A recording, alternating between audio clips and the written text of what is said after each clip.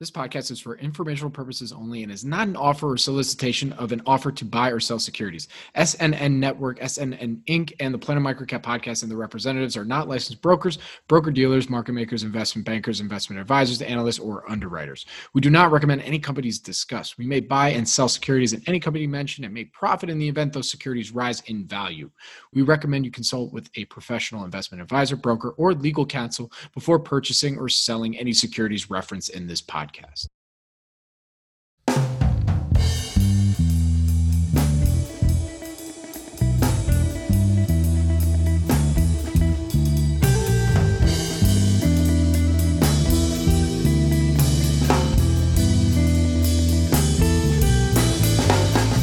Welcome to the Planet Microcap Podcast. I'm your host, Robert Kraft, and thank you all so much for the support and for tuning in. You can follow Planet Microcap on Twitter at Bobby K. Kraft. That's BOBBYKKRAFT. You're listening to episode 147. If you have any questions or comments, please feel free to tweet at me, shoot me an email at rcraft@snnwire.com. And when you do get a chance, if you like what you hear, please rate and review Planet Microcap on iTunes. It really helps provide feedback for me and spread the microcap message. I got a long opening for you guys today, so bear with me. I got a couple things to announce and everything like that. But I really would like to start off by saying, whew, glad that's over. Yes, I'm talking about the election. And as Forrest Gump would say, that's all I have to say about that. So we just wrapped up the SNN Network Australia virtual event. Thank you, everyone who registered, attended, and participated in our first event highlighting our friends down under. The feedback has been incredible, and I'm already stoked for the next Australia event. If you missed any of the keynotes, educational panels, or company webcasts, they will all be available on the SNN Network YouTube channel, which is www.youtube.com/SNNwire. Thank you again. Speaking of virtual events, as if you needed another one, well, at least this one is next year. In all seriousness, I'm really excited to announce the next virtual event from SNN Network. Drumroll, please. The SNN Network Canada virtual event, January 6 and 7, 2021. With lead sponsor Small Cap Discoveries, we are proud to present this upcoming event. SNN Network and Small Cap Discoveries, one of the leading Canadian small, micro, and nano cap newsletters, have teamed up to highlight our neighbors to the north, Canada.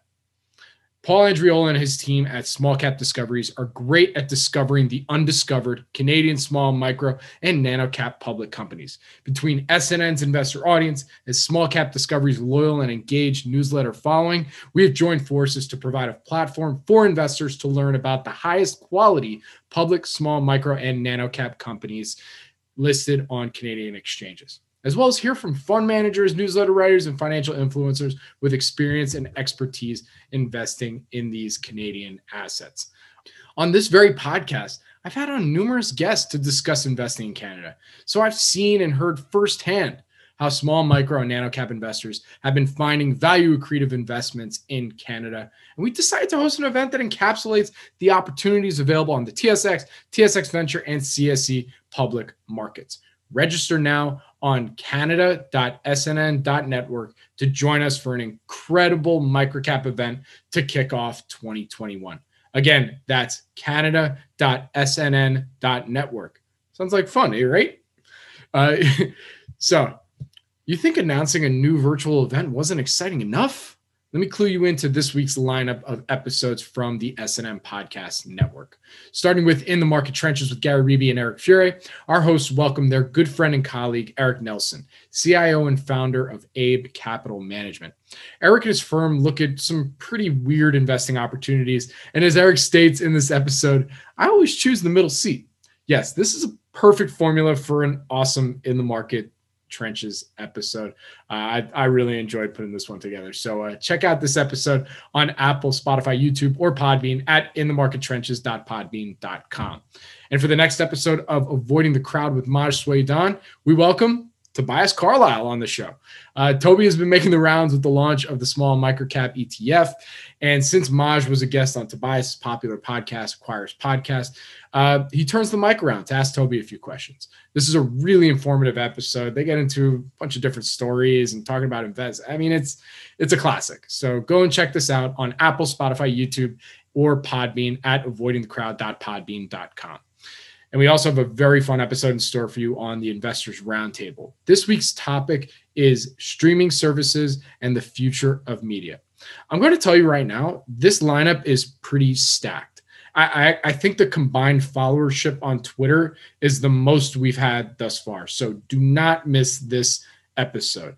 Everybody on here, you definitely will recognize and should get pretty fired up for. So I figure if you, and honestly, I figure if you don't get anything actionable from an investing perspective from this episode, maybe you'll hear about a couple new shows or movies that you can go and binge. So you can watch this episode on the SNN Network YouTube channel at www.youtube.com/SNNwire. Now, for this episode of the Planet Microcap Podcast, I'm sharing with you the Planet Microcap Podcast Australia Virtual Edition panel from this week's SNN Network Australia Virtual event. We have a stacked lineup here too. Tony Hansen, Matt Joss, Michael Liu, and Connor Haley. Tony and Matt are flying the Aussie flag for us. Michael is playing the role of North American investor looking abroad. And Connor wrote a pretty epic report called The Makings of a Multibagger, which showcases how Australia made up 5.1% of the total investable universe and yet 11.5% of the 104 best performing stocks over the last 5 years that were all listed on the ASX. Let that sink in while you're listening to these brilliant people. Thank you again for tuning in to episode 147 of the Planet Microcap Podcast, and please enjoy the Planet Microcap Podcast Australia Virtual Edition.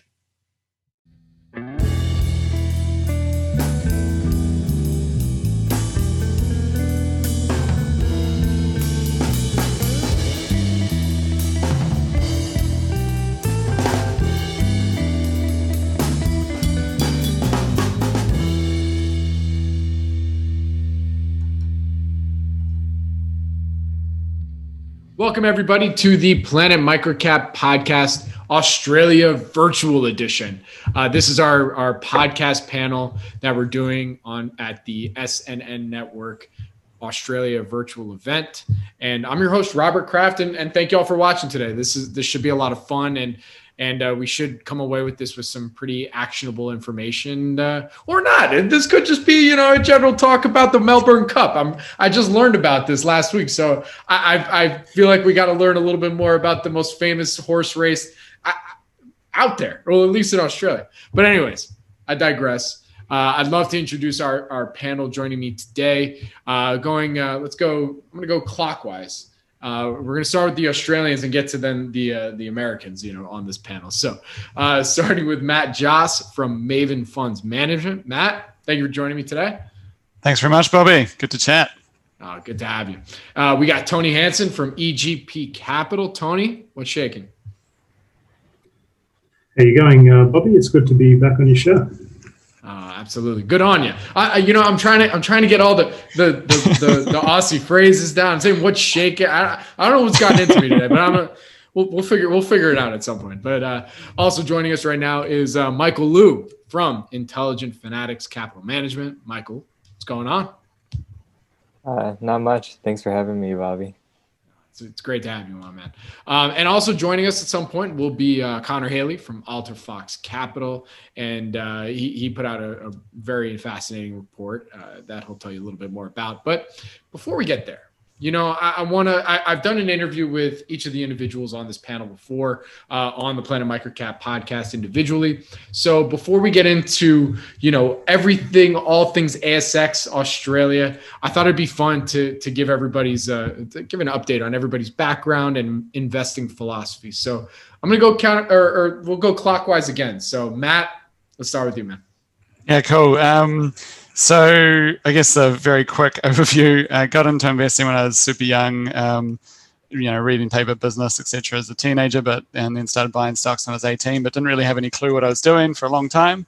And then in early mid-20s, got into value investing and Buffett and all that stuff, kind of took over my life, moved kind of decided to do it full time around there and moved from Copenhagen, where I was working at the time, down to Australia, joined Motley Fool as a research analyst for a service called Motley Fool Pro there, and really wanted to join them to learn about more growth investing, I guess. I'm coming from like a value investing background and trying to apply kind of David Gardner's principles of investing in kind of big, huge winners and investing in the future and that kind of thing. And yeah, fortunate enough to learn a bit of that while I was there, and then left Motley Fool, I guess coming up to 2 years ago now, to launch. I ended up launching my own funds. I launched Maven Funds just a few months ago, and yeah, that's kind of my background quickly, and just trying to find, I guess, the big dominant businesses of tomorrow while they're still small. So as early as we can get them, basically. Finding the big dominant businesses of tomorrow today. You know. Yeah, pretty much. That'll be the catchphrase. I haven't distilled it down. There you go. That's it, Bobby. I'll get you to write my stuff. Oh man, wow! I think we should copyright that right now. You know, I mean, before you know, let's be careful not to say that we love compounders. Okay? Yeah. We might get into trouble at some before point. Anyone locks it down. Yeah. So Tony, let's get your background for everybody as well as your investing philosophy. So much like what Matt just said, I started investing very young. Came early to the Buffett and Munger school of sort of value investing, and in much the same way as almost everyone does, started off looking for those small, easy gains in sort of value stocks, and then as the capital that you manage grows and grows, it becomes harder to do anything meaningful in that space. So you sort of drift towards. We won't use the word that we're not allowed to use anymore, but stocks that can compound their earnings for a long time. As a matter of the C word, yeah, the new C word. And so that's sort of, I'd say that's the focus of what we try to do now. But with an overlay, that my fund's still small enough that occasionally we'll. To use cricketing terminology, which you guys won't understand, we'll hit singles from time to time. But what we're really looking for is the sixes. Those big winners. And that's how things have sort of changed over time. I'll tell you, I got the reference. Singles. Baseball, we got singles. I don't know if we get sixes or sevens in baseball. There might be sixes or sevens. Fours. We got fours. As good as you can do. Okay, all right. You hit fours in cricket as well, but so I'll take a four when I can get one as well. That's right. Yeah, that's good. All right. So then, Michael, close us out real quick. What's your background in your investing philosophy? Sure. So exactly the same as Tony and Matt. I started investing when I was about 13, and then a couple years later discovered microcaps and did all the cool microcap stuff, like follow everyone on Twitter, join Microcap Club, get to know, go to conferences where I got to know Bobby first. And then I'm just finishing up college right now at Rutgers University and also working at a small fund, IFCM. And then in terms of investing philosophy, I tend to look for, great businesses, but with a microcap, you can never be sure if you're looking at a great business, at least in the first early stages, I feel like. So I tend to look for like misunderstood situations, and misunderstood in terms of maybe having the potential to become a great business, or, a company that can grow at 20% or 30% forever. And those usually involve, more special situation types with, maybe a business transition, something changing with the business model. And then that combined with a good management team is usually a good recipe I found to find a successful microcap that can, become a great company like we've been talking about. Finding the dominant businesses of tomorrow today. I think maybe I should rename the panel. I really messed up. Just Planet Microcap Aussie Virtual Edition. We should make it. Matt, you have the other phrase, the finding the monsters before, or maybe you should finding the monsters as monslings or something. I don't know. That's really dumb. That is really dumb. But I'll be right. Bobby's got it. terrible. But so let's dig in. You know, the main point of today's panel is my audience is primarily a North American audience, global, you know, global here and there, but primarily North American. And, you know, this being an Australia focused event, you know, I really want to talk about what's so intriguing about the ASX, you know, debunking some myths, you know, just misconceptions, talking about experiences. So the panel joining us right now are three of the best to do it. And so I'm going to throw it first to Michael, because Michael is our North American representative on this panel today. So Mike, tell me real quick, you know, for you, what's so intriguing about the ASX and Australian listed companies? I mean, from a North American perspective, you know, excluding present company, most people ignore anything that's not North American, right? Like maybe some people dabble in Canadian microcaps, but very few people are looking at Australian companies. Most people probably don't even know where to get filings for Australian companies. And that goes for, you know, most international markets, because it's just not necessary, because the US and the, you know, Canadian exchanges account for, you know, 10,000, 20,000 microcaps. You don't really need to go anywhere else. But because nobody's looking at these little niches, especially something like Australia, where there's a lot of promising companies, there's a lot of opportunity if you go there as a skilled researcher. And then more specifically with why Australia, I think, is probably one of the better, or probably the best international market. I mean, it speaks, first of all, the main language is English, so you can, you know, get a pretty firm hold on it. But also there's a lot more help, and a lot more industries that are more interesting, at least to me, like technology companies, healthcare companies, because, you know, it's not a large place geographically, so, you know, you have to do something more IP based in order to make money. And if you just look historically, healthcare and technology stocks have done really well, especially in the last year. So yeah, I mean, it's just a market nobody looks at, but it has a lot of promising companies. And if you look at the most successful companies that, for example, Connor has profiled in his presentation, a lot of them come from Australia, and a lot of them come from these industries that are specifically represented in Australia more. Right. Yeah. Like I believe I have a note that it's 10 of the top 40 that he had in there were Australian listed. And, you know, just to really comment real quick on the fact that, you know, it is an English speaking country, despite the fact a few of my friends down there, I have needed a translator, but that, you know, look, that's really besides the point, you know. So Tony and Matt, I mean, what I'd love to hear your comment too, because I know Australia tends to be known as very similar with Canada, that it's mining heavy, right? A lot of mining stocks, and that you'll probably affirm that today because it's the case. But, you know, for you guys both don't tend to not focus in that area. So, you know, what's still so intriguing to you about the ASX, despite it being a smaller pick of the litter, if you're looking at non-mining investment opportunities? I'm gonna go to Matt first because he has it off mute right now. So I'll go to Matt first, and then we'll go to Tony. Yeah. So I think for me, I'd agree. Kind of, it's. I think it's. I kind of think of it like the Wild West. I think Australia, like, it just feels like there's companies go public so much earlier, and there is like good rule of law and stuff, but there is also just a lot of promotions, I guess, like a lot of stock pumps and that kind of thing.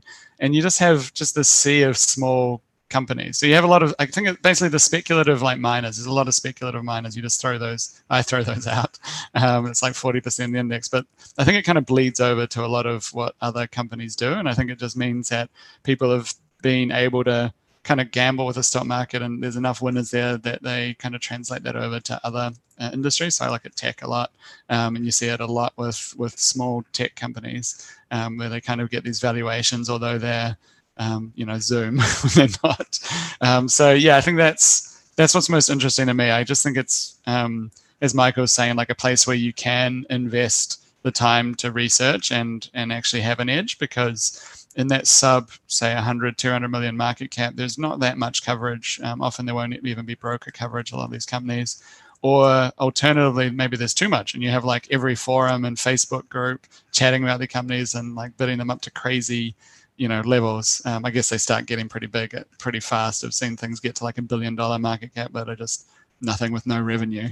So that's not as common, I don't think, in the States. I guess I'm not, not investing there, but I guess it's more like, over-the-counter type behavior, but in a like more premium, like listed on the ASX, basically. So, yeah, that's what I like about it. It's just everything's a bit wilder. You can do more research, meeting with the management. You have to kiss a lot of frogs, I guess. You have to figure out, like, you have to turn over a lot of rocks to find the few gems. But I think the payoffs can be as that research from Connor pointed out, they've had quite a few gems come out of it. Well, I gotta say, despite the ASX, as you said, is the wild, wild west. The compliance rules are really quite, I'd say, good. Especially when it comes to putting out news and information. Like, you have to put everything out through.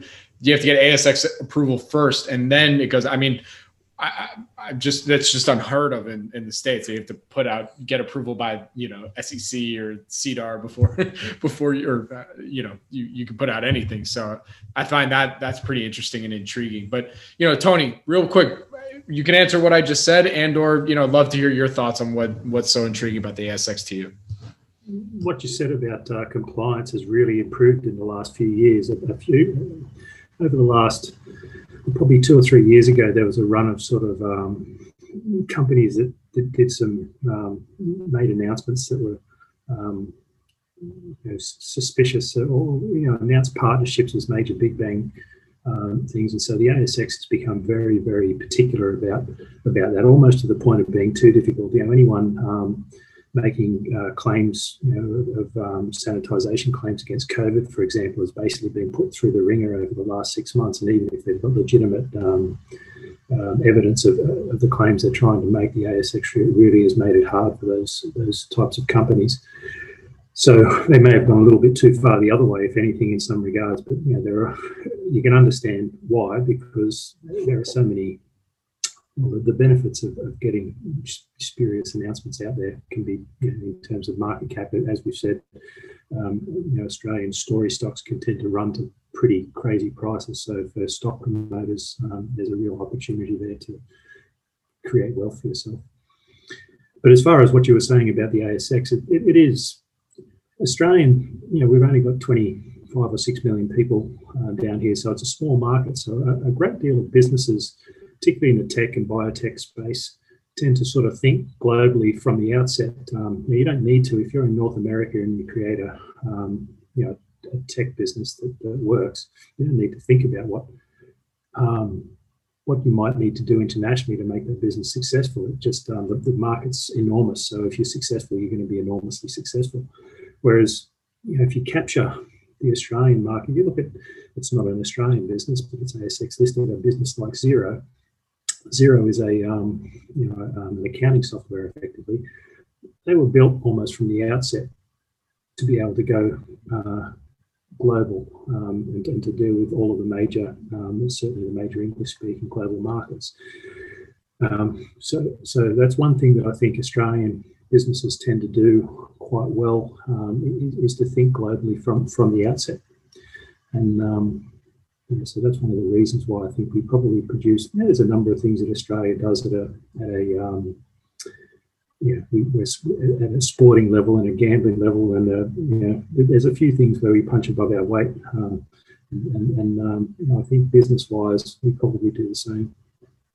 Well, you actually bring up a great point, because this is something we talked about on our prep call, and that's just getting to understand the Australian culture a bit well, especially in terms of the small, micro, nano cap ecosystem. As a lot of people, hopefully everybody watching on here may not know, but it's really one of the best ecosystems for small, micro, nano cap investing. I mean, it's very active markets, a lot of volatility, a lot of liquidity, so Tony, Matt, whoever wants to go first here, let's try and understand a little bit better about why it's such a fertile jurisdiction for small, micro, nano cap investing. What about being Australian and Australian culture lends itself to that? Let's go back to Tony. Tony, you go first.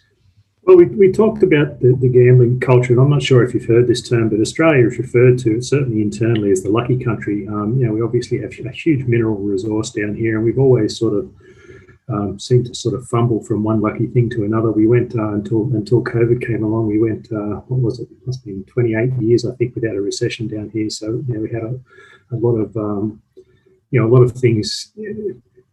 Every time something looks like it's about to go wrong with the Australian economy, something comes along. So the Australian economy was struggling along a few years ago, and along came the Chinese mineral boom, and we've just been riding that wave for the last 10 or 15 years. So, but as far as that goes, that lucky country mantra is that I think Australians have a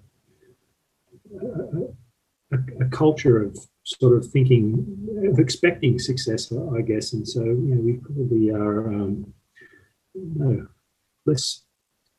we certainly take chances, I think, probably more on average than other people. So we talked in the session before this about the gambling culture and Australian gambling losses per capita. This is not a good thing, of course. It's a terrible thing, but world leading by so far. It's not funny, and I think there's a real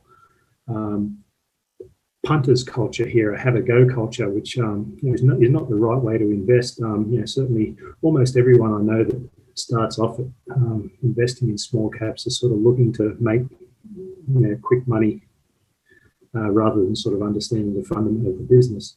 So, but as a consequence of that, there's what Matt referred to earlier, this group of stock promoters and so on that sort of ride that. But one of the outcomes of that is that too many companies come to market, and probably a little bit too early. But if you're willing to spend the time and do the work, what I like to look for is that 2 or 3 years after, I look for broken IPOs is one of my favourite things to look for, is that a company that's come to market might have IPO'd at 50 cents, and then that's one thing about our stock prices down here is that we use a lot higher stock numbers, so we tend to have what you would call penny stocks down there. But almost everything's a penny stock in Australia. They're almost all sub $1. Certainly at the small cap end, a lot of them anyway. And so you have a stock that might have IPO'd at 50 cents, 3 years later it's trading at 5 cents, but underlying that, they might have missed prospectus forecast, but they've actually built a real business underneath them, but everyone's lost faith in the business, and so that's the time when it really gives the fundamental investor the opportunity to come along and say, these guys, they might not have achieved what they were targeting at prospectus, but they've actually built a real business here, and now you can buy this thing quite cheaply. Got it. And Matt, what would you like to add on to what Tony? Yeah, I think Tony summed it up pretty well. I was stunned because I'm from New Zealand originally. I was stunned by like the gambling, the difference in the culture, because it's obviously so similar in every way. But we have this thing called Keno, which is like it's like something that comes on TV, and it's like 20 numbers come up and you bet on what numbers are there. And in New Zealand, that happens once a week on like a Wednesday night. And in Australia, I was at a pub and it was going on. It's like, oh, is it that time? And it's like, it happens every 3 minutes, like around the clock. So it's just like, yeah, a very different mentality. But I think it spills over very positively, as Tony's talking about, to like that have a go attitude. And I think maybe something even Kiwis can learn is just being kind of backing yourself and being a bit more aggressive about things. I think Kiwis tend to be a bit more conservative. And I think that risk-taking culture definitely flows through, has negatives and positives, but definitely a lot of positives for like the entrepreneurial spirit. And Motley Fool, we kind of just said that Australia was the only place like more American than America in some ways in that regards. Like it just felt like kind of like I don't know, it embraces a lot of similar traits.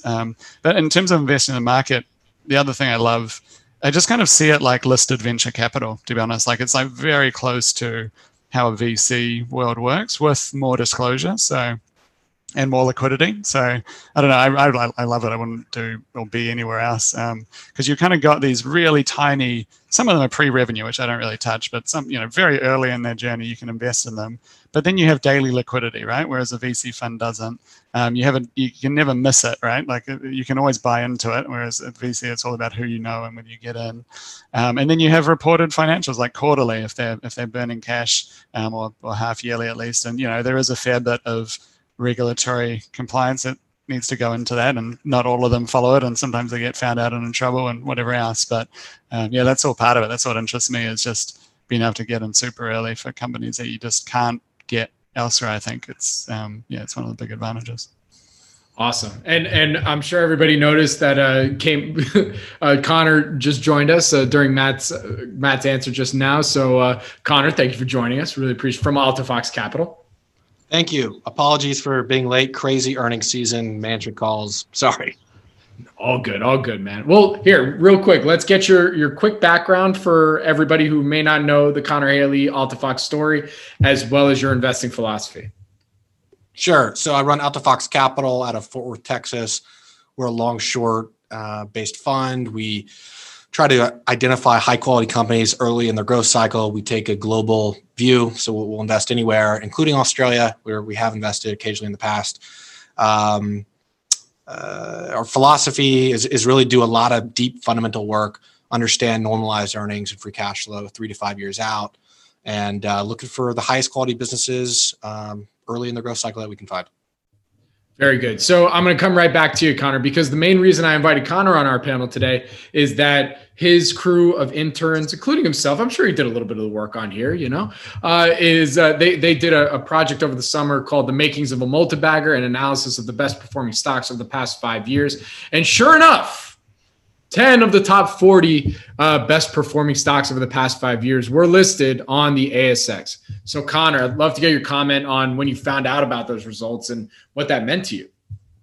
Yeah, it was interesting. So if you look at the investable universe that we screened for, with the exception of the total shareholder return category, right, it gives you a sense of like the baseline of companies. And so on that metric, Australia represented 5.1% of all the companies in the investable universe on the metrics we looked at. However, once you throw in the total shareholder return category, sort of Australia represented 11.5% of the results. So they were over twice as represented as they otherwise, you would have guessed from, a performance perspective, which certainly suggests that Australia, at least over the last 5 years, has been a very fertile hunting ground for multi-baggers in relation to sort of relative to other countries around the globe, which is pretty interesting, right? I mean, I think what occasionally we found about Australia, which I think makes it a really fascinating market, and we're by no means sort of experts specifically in Australia, but it's interesting because, when I look for micro caps, I often look for niche markets, right? Where there's some local player that dominates, right? And if you look at Australia, I mean, it's kind of a niche market in and of itself. It's not a small, country, but at the same time, it is very geographically secluded, right? It has these ties to China, but there are elements of being a highly localized market, just given the different geographic profile of Australia versus an interconnected Western Europe, for example, or even the US, which is obviously much larger and has very different sort of competitive dynamics. And so it is sort of its own little special market, which often leads to interesting companies and sort of competitive positions. Yeah, I wanted to get Michael's comment on this too, because, as somebody who's been digging around and really looking at this niche for the last couple of years, I'd say, right, Mike?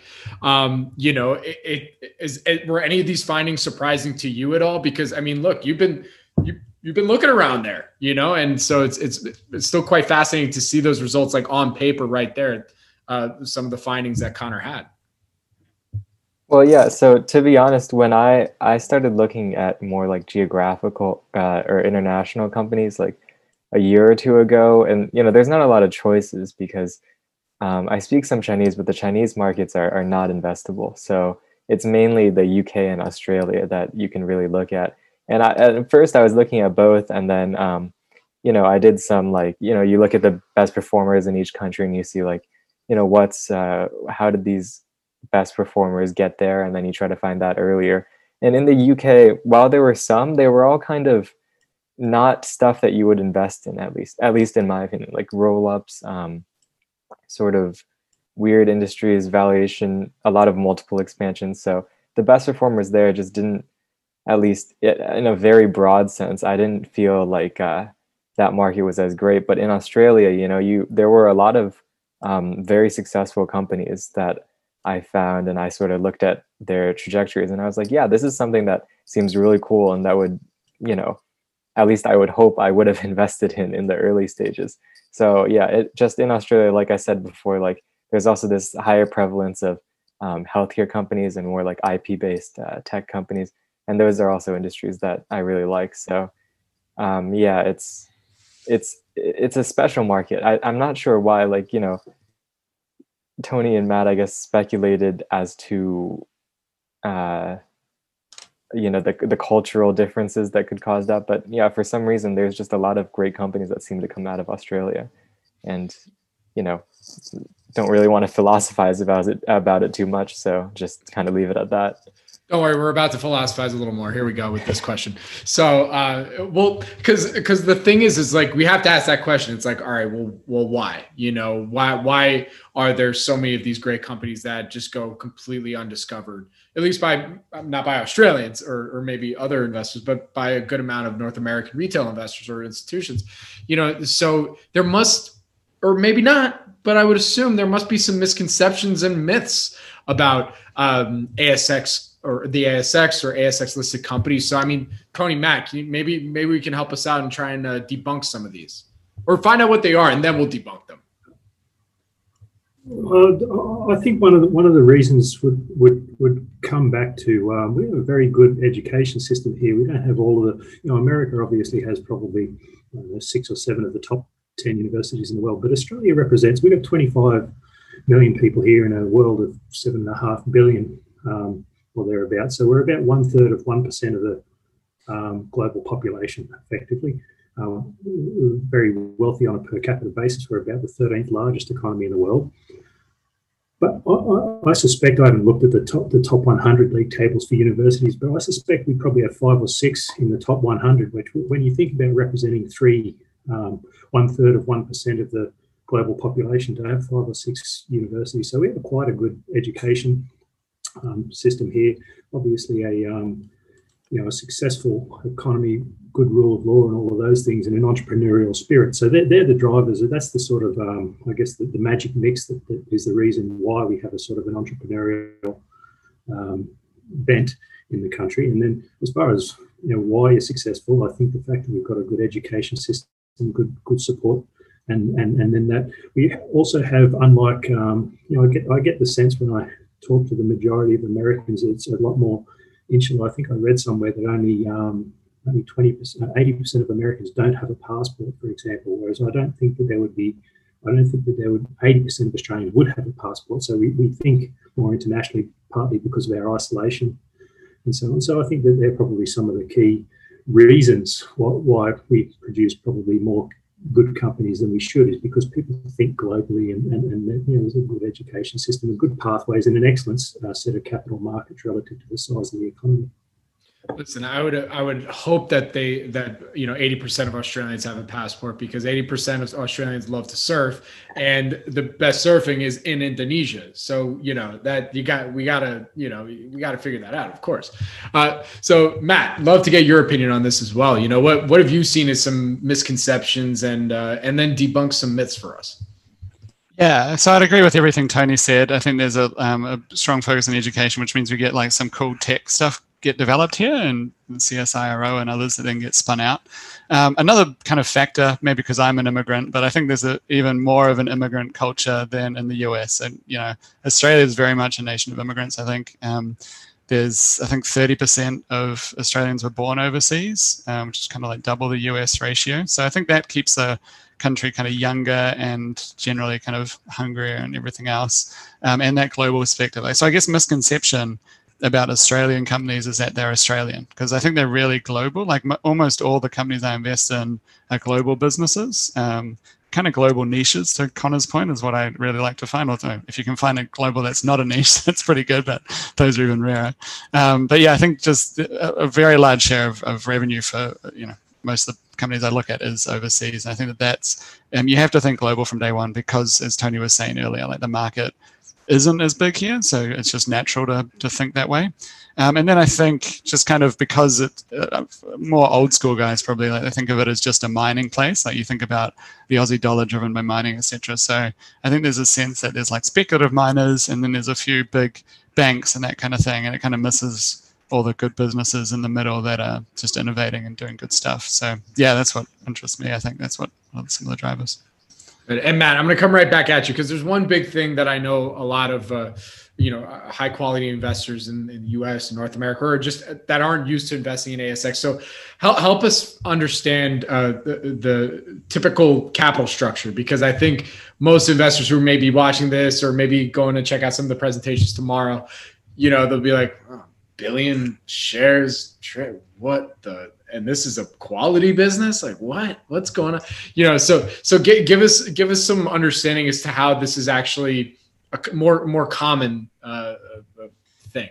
Yeah, I don't. Tony touched on it before. I don't know completely why the drivers historically for it, but it is very common for companies to list around like 20 cents a share. That's just a common kind of denominator, and so as a result, you just have a much larger share count. So that's one thing. But then it's a lot easier to raise follow-on rounds of capital here. So there's a lot more opportunity for placements and other ways that companies raise additional funds, which isn't as easy in the US in the primary listed markets. My understanding, you kind of need to go out and issue a whole nother prospectus. It's a much bigger thing, but here it's just very common. Like they're all the time capital raising, which I think you still need to watch out for it, but it isn't. You can't just look at share count number too much. You need to look at I guess how much they're diluting and over time. I do still look at share count, but it's more like the rate of change over time. So I used to do like a TV show where people would just call in, and the first thing I'd look at whenever they name some dodgy stock is how's the share count trended over time, and then has it ever made a profit? And that ruled out like 80% of them probably, but then there's like the few gems. So I think you still need to think about that. I think also dividends are bigger here because we don't double tax dividends, so it's more common for like companies to use a dividend to return capital instead of a buyback. So that makes it a bit different, and again means you're not eating yourself like the US companies with buybacks. So yeah, those things kind of combined. I think you just see it just looks different basically, but it's not actually necessarily that different. Right. And one other thing that we talked about on our prep call, when it comes to some of the advantages that retail investors have when looking at companies that are listed on the ASX is, and it's very similar to US and Canadian microcap market, is that there's less analytical coverage, as well as the access to management. It's usually quite responsive. So, confirm this for me if this is actually true, Tony and Matt. And anybody want to confirm this for me? Actually, or Mike, anybody, go. Yeah. Well, it'd probably better to go to Michael for this. Obviously, I run a fund now that's got a reasonable enough capital base, and that people can look me up and say, "Oh, he's serious," so they'll reply to me. But there was a time before I ran any decent amount of money where it was sort of the filter that I used to use, to be honest, is I don't spend a lot of time bothering my management. I like to make my own decisions, and I probably don't have quite as much management contact as a lot of investors that look at the areas that I do. But with that said, I like to know that if I've got a question that I think is important, that I'll get an answer back. So one of the first checks I do is to usually try and contact management before I start buying, or once I've decided that I like the company, I certainly want to understand management. Not having invested extensively in the US, I can't say if you're looking at a $100 million company, how often you would get a reply back if you send an email directly to the CEO. But in my experience, I would say it's at least 8 out of 10 here, within a matter of a few days. So I think that they're extremely responsive, and part of the reason will be what Matt said is that they tend to probably raise capital a little bit more often, and it's important to keep shareholders on side. So, so in my experience, the responsiveness of management is very, very good in the small cap end here. Yeah, I'd agree with that. I think it's also reasonably easy to jump on an analyst call. Like that's and I think as you get bigger in the ASX, it also happens, but also in the US, it's just like that's its own secret little clubby world. Whereas here, that's often they put out the call details publicly, and you can hear all sorts of questions get asked on analyst call. And I'm surprised more people don't do it, because it's like a great opportunity where they can't really duck the question too much or avoid it. I think that's another opportunity if you're trying to meet with management, is just join the analyst call and ask something.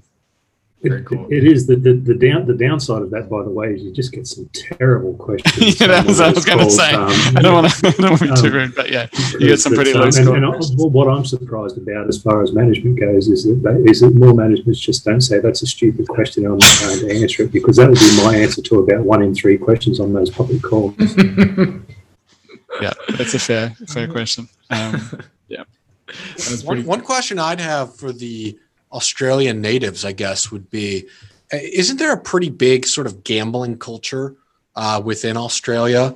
And if so, like, how do you think that impacts the market? Because one thing I've sort of witnessed from afar, and you guys are free to debunk this if you want, but it seems like, once a stock shows some, growth potential, it can really go sort of bananas in Australia. Like, people really jump on the hype train pretty quickly. You can get pretty big moves in a short amount of time, even more so it seems than in the US. And so I'm curious if one, you guys think that's somewhat hyper driven in Australia, and if so, if that's related to sort of a deep gambling culture. Matt, Tony? You said the native Australian, so it's Tony.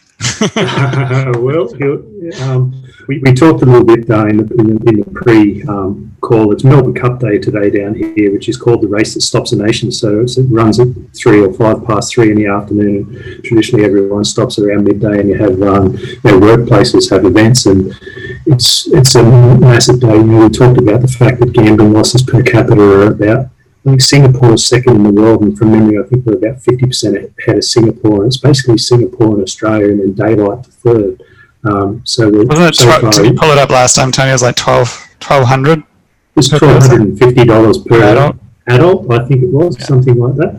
So it's a big number in Melbourne Cup Day today, and this probably doesn't compare to the betting turnover of, say, what's your big race day, the Kentucky Derby or something like that. But the betting turnover down here will probably be $300 or $400 million today. The first prize in the Melbourne Cup's $8 million. It's a very big race, but we certainly do have a gambling culture, and to Connor's point, that does lead to successful story stocks getting very big valuations sometimes. There was a company called BrainChip Holdings that does some sort of artificial intelligence, and they made some, I'll just quickly pull up the chart here. They made some successful announcement and basically went from a $15 or $20 million company to about $1 billion valuation over the space of only a few weeks. It was just crazy. It's gone back down a long way. Did they raise a lot of capital?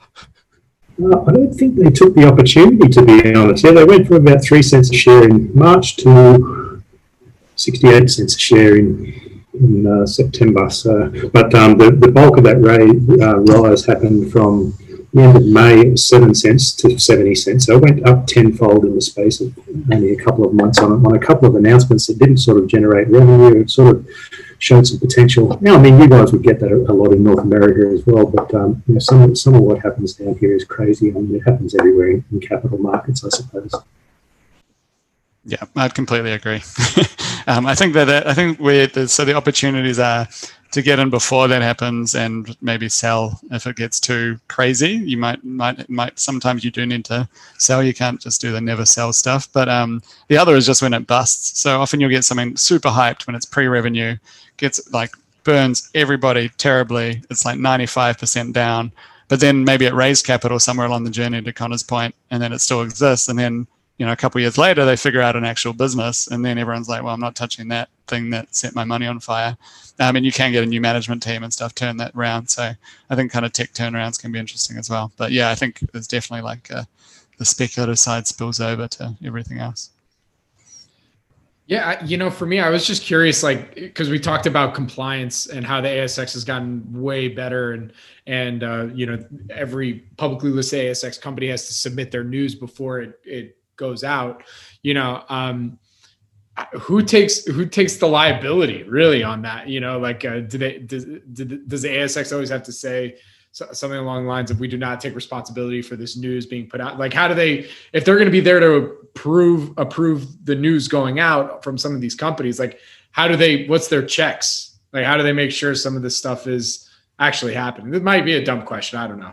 It could be a dumb question. There's quite an aggressive litigation funding sector in Australia. There's a big business in the UK called Burford's, and there's one out here called IMF Bentham that fund litigation. And one of the big So it tends to be the company and the directors and officers insurance policy that's on the hook, really. The ASX is a safeguard, and then we have ASIC, which is our equivalent of your SEC, that also, but they're considered, much like the SEC, I think, a relatively toothless tiger. They occasionally issue fines, and they're a government body, so they chase their own tail without any great deal of success. They try to prosecute.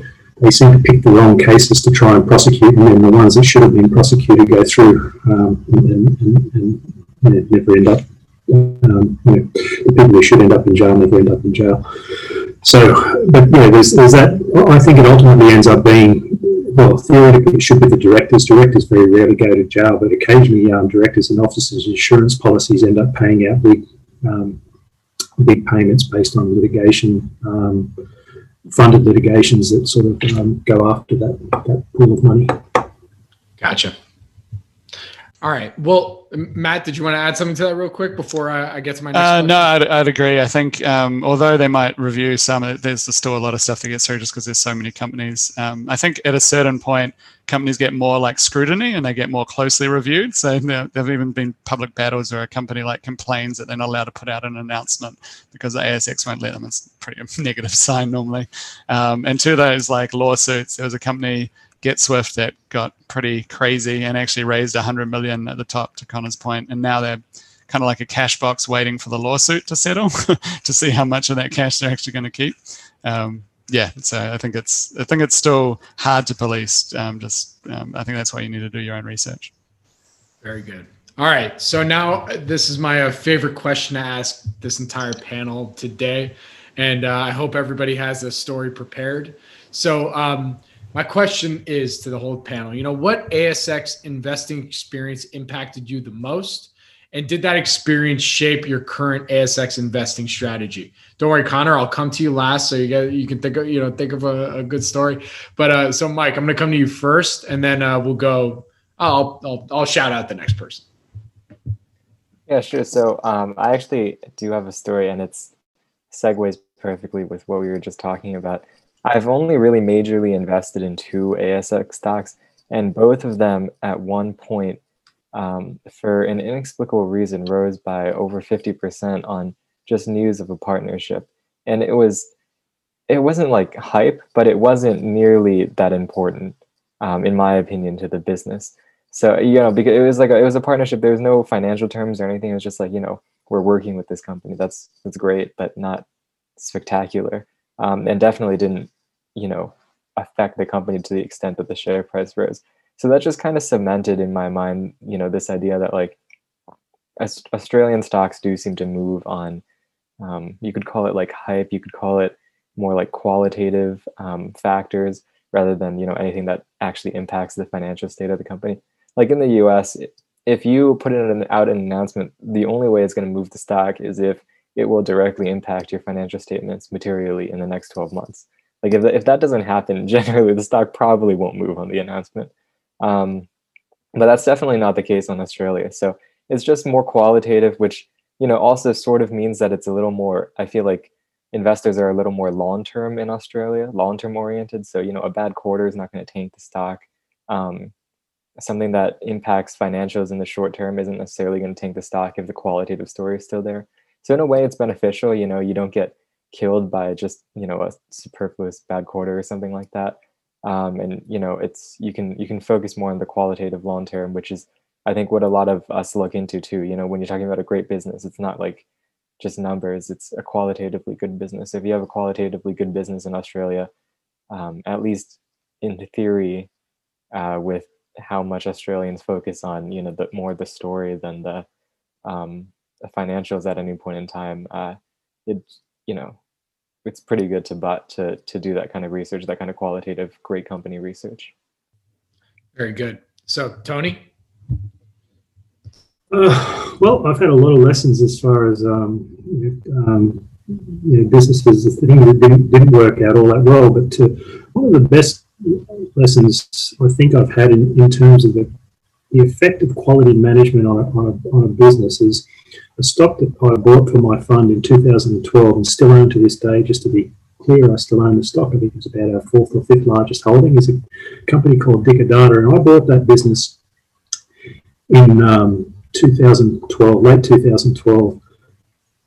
It was a pretty traditional value stock at that point. I bought it at, I think it was probably about 8 times earnings. It had some reasonable growth. It had IPO'd about 18 months earlier. It actually doubled since IPO. It was the first time in my history ever as an investor that I'd bought the all-time highs. I started buying it. So we talk about number of shares on issue. It IPO'd at 20 cents, and the founder and his ex-wife still owned 95% of the stock at that stage, and about 4 of the 5% went to other employees of the business. So there was a tiny, really tiny free float of that business. It was sort of what we call a compliance listing effectively here. And so I started buying the stock at 40.5 cents, and I bought it over the course of about 4 months all the way up to 55 cents.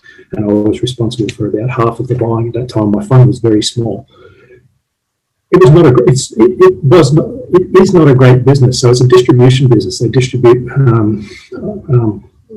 IT, computers and hardware, and they've got a software distribution element now. It's subsequent to that, and this is the lesson. They just executed in a business that's low margin. So their average gross margin is less than 10%. Their NPAT margin, net profit after tax margin, at the time I invested might have been 3%, might be up to 4.5% now. So it's a tough business. And with good, strong competitors. Its two major competitors here are Cinex, who are US listed, and Ingram Micro, who's also another US listed. So they've got two major gorillas that they compete with. And just through being very, very good, it was just the key lesson to me in terms of that was just the quality of management is so important in small cap. It wasn't a small cap anymore. It's $1.5 billion or something dollar valuation now. But it's such a difficult business, and I've tried to replicate that success by buying other distribution businesses, because I've seen how successful they can be when you've got this distribution platform and you just pump and you add additional verticals to that distribution platform. You get enormous earnings growth from that. But I just haven't seen anyone else able to replicate it the same way. And Vlad Mitovetsky, this COO, and Mary Stostrojewski, the CFO, have just done a spectacular job for the 8 years I've owned that business. And as a consequence, their multiples now 20 times versus the 8 times I bought it at. So I had that big advantage. But the great majority of all of the money we made out of that business was because they've grown their earnings so much through that period. Very good. Thank you, Tony. And Matt, what experiences impacted you the most? I'll cheat a little and give two, because they kind of work together, I guess. The first was when I was about 18 or 19 and invested in speculative mining company, and blew up what to me was a lot of money at the time, and really realized I didn't have a clue what I was doing, and never touched anything speculative since then. That led me on the path, I guess, to kind of discover value investing and everything else, learning more about what I was doing. And so, yeah, I think that was like a big impact to avoid all of the downside. And then I guess a few years ago, investing in a few companies that went on to do pretty well, like went on to do kind of multi-bagger returns, but at a fundamental level as well. So one I've written about, A2 Milk, that I still hold today, but it was, I think, the best performing stock of the decade or something by one MSCI index, and it was just a branded milk company basically, but a marketing company effectively. And I think it did, when I was first buying shares, it was something like 500 million market cap, and now today they do something like 500 million of EBIT a year and have like 250 million of cash or something like that. And it just showed how, I guess, a business that isn't necessarily complex, like I invest in a lot of technology, but it's not about that. It's more about the business model itself, like super capital light, well managed. Just how much it can compound value, I guess. And there's a couple of other examples, some of which Connor caught in his multi-bagger analysis of Australia, that kind of reinforce that it's possible, I guess, that it's possible to have something that's not just running up of valuations that other people are willing to pay, more like a fundamental level. And that's where I focus all my energy now. So I don't get anything in the speculative side, just purely can the business deliver it itself. And I don't know, that gives me some rock to stand on, I guess, when I look at these businesses. That was a good pun for, it was a mining experience, a good rock to stand on. All right. That was, I saw what you did there, man. That was good. So, all right. So Connor, close us out. What ASX investing experience impacted you the most, and what'd you learn from it? I had a few, both positive and negative. But I'll just bring one up from this year we were involved in, PointsBet, which is, it's an online gambling related name. And it really just reinforced all of the crazy gambler stereotypes I have about Australia. Kidding, kind of.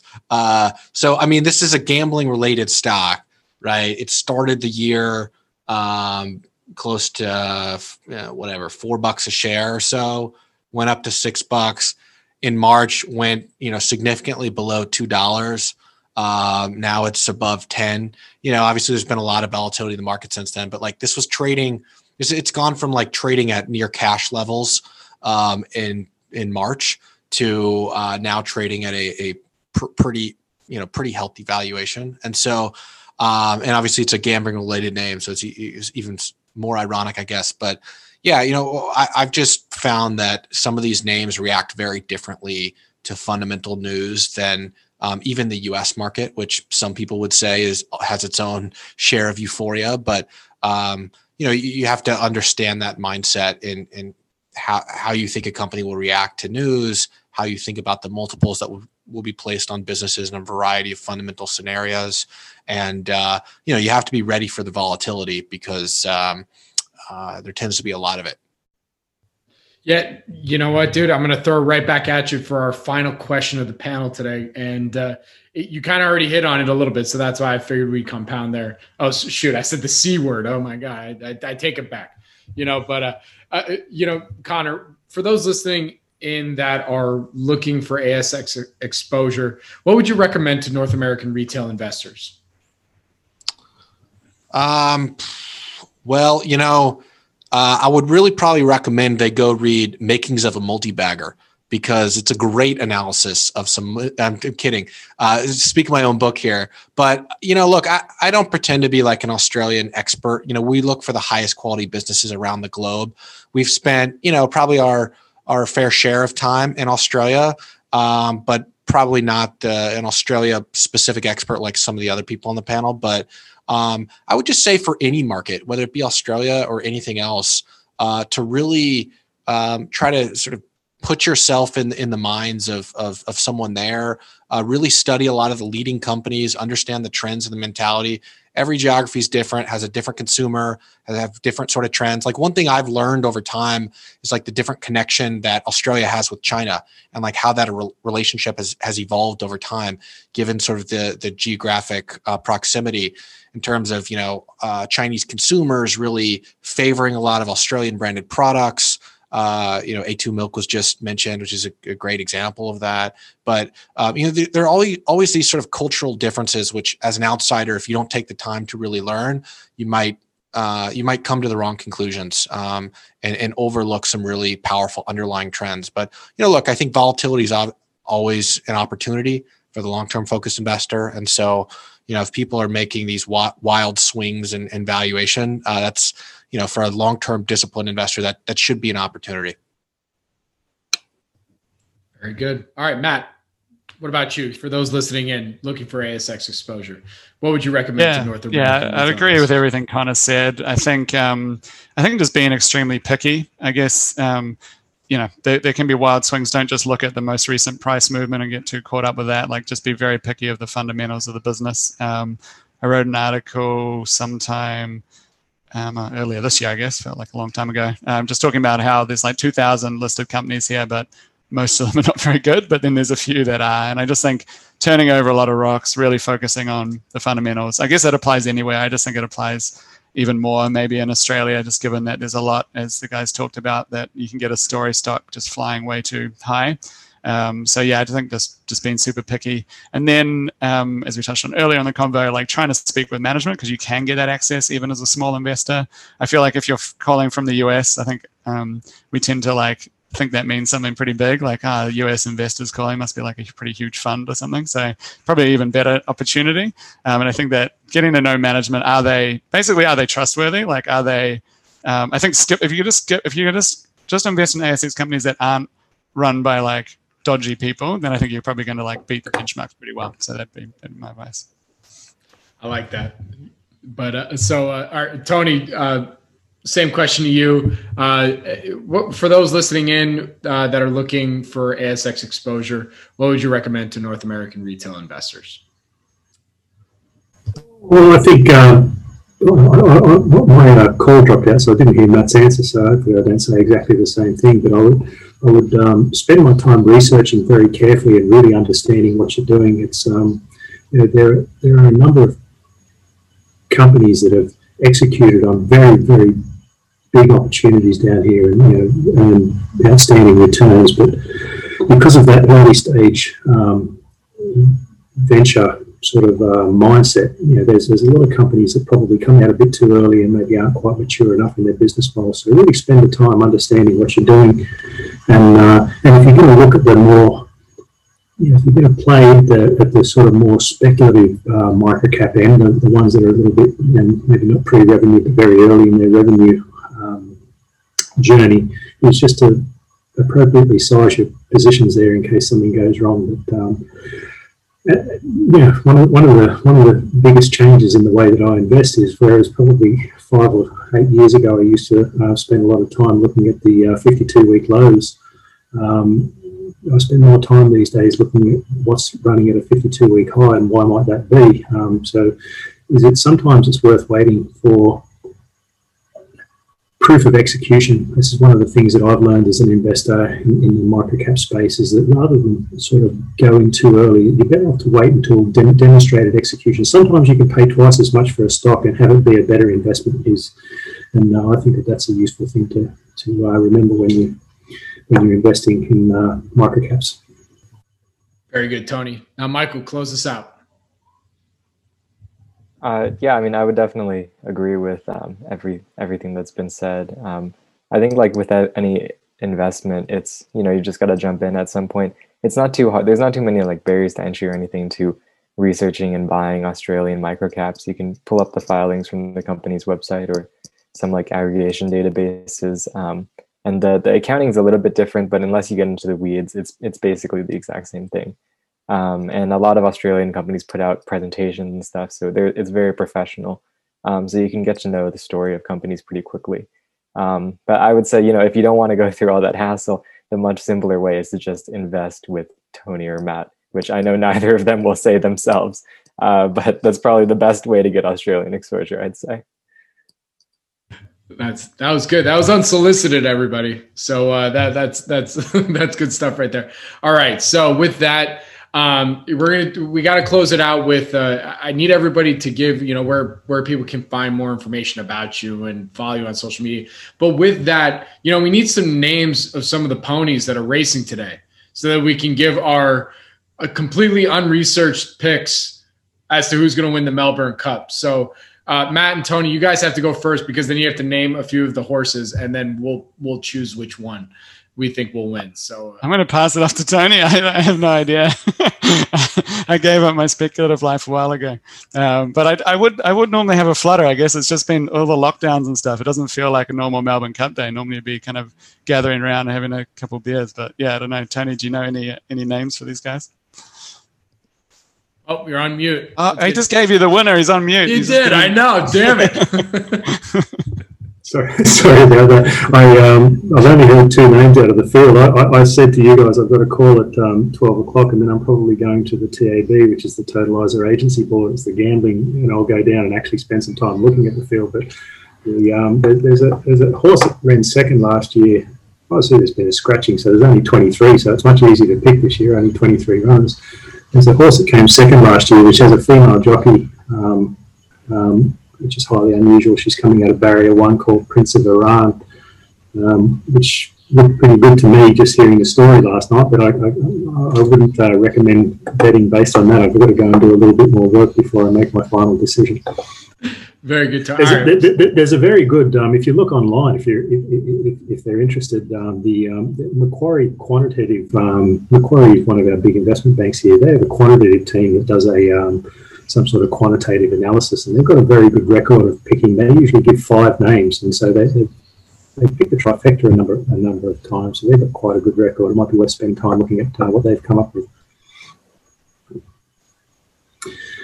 I'll just type it into the field here. I know. I'm looking. I literally was looking right now. But here, real quick, while we go and search that, Connor, Michael, where can our audience go and find more information about you guys and follow you guys on social media and the like? So, Connor, you first. Sure. So it's altafoxcapital.com, spelled just like it sounds. And then on Twitter, it's just at altafoxcapital. Keeping it simple for you. Very good. Michael? For me, on Twitter, I'm Michael2017L. And for the fund I'm working for, it's if.capital is the website. Very good. Thanks, Michael. And Matt, while Tony is looking for the website, where can our audience go and find more information about you? So mavenfunds.com.au, and then on Twitter it's at Matt Joss. And if any American microcap investors are looking at any ASX stocks and want to chat about it, I'm always game for a chat. Feel free to reach out. Very cool. And Tony, who are their top 5 picks? Only finding the 2019 picks. It looks like I haven't seen the announcement yet.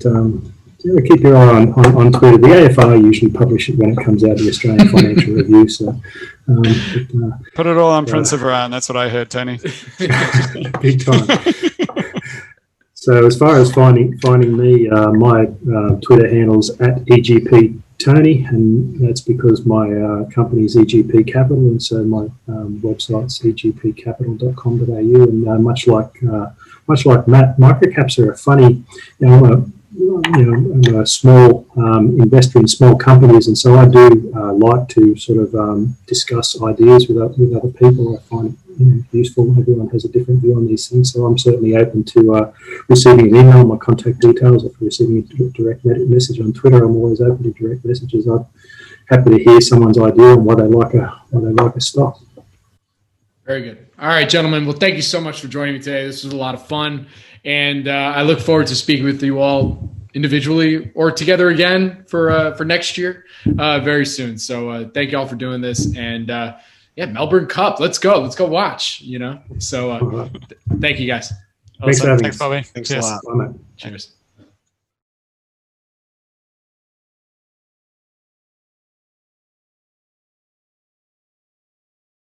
This podcast is for informational purposes only and is not an offer or solicitation of an offer to buy or sell securities. SNN Network, SNN Inc., and the Planet Microcap Podcast and the representatives are not licensed brokers, broker-dealers, market makers, investment bankers, investment advisors, analysts, or underwriters. We do not recommend any companies discussed. We may buy and sell securities in any company mentioned and may profit in the event those securities rise in value. We recommend you consult with a professional investment advisor, broker, or legal counsel before purchasing or selling any securities referenced in this podcast.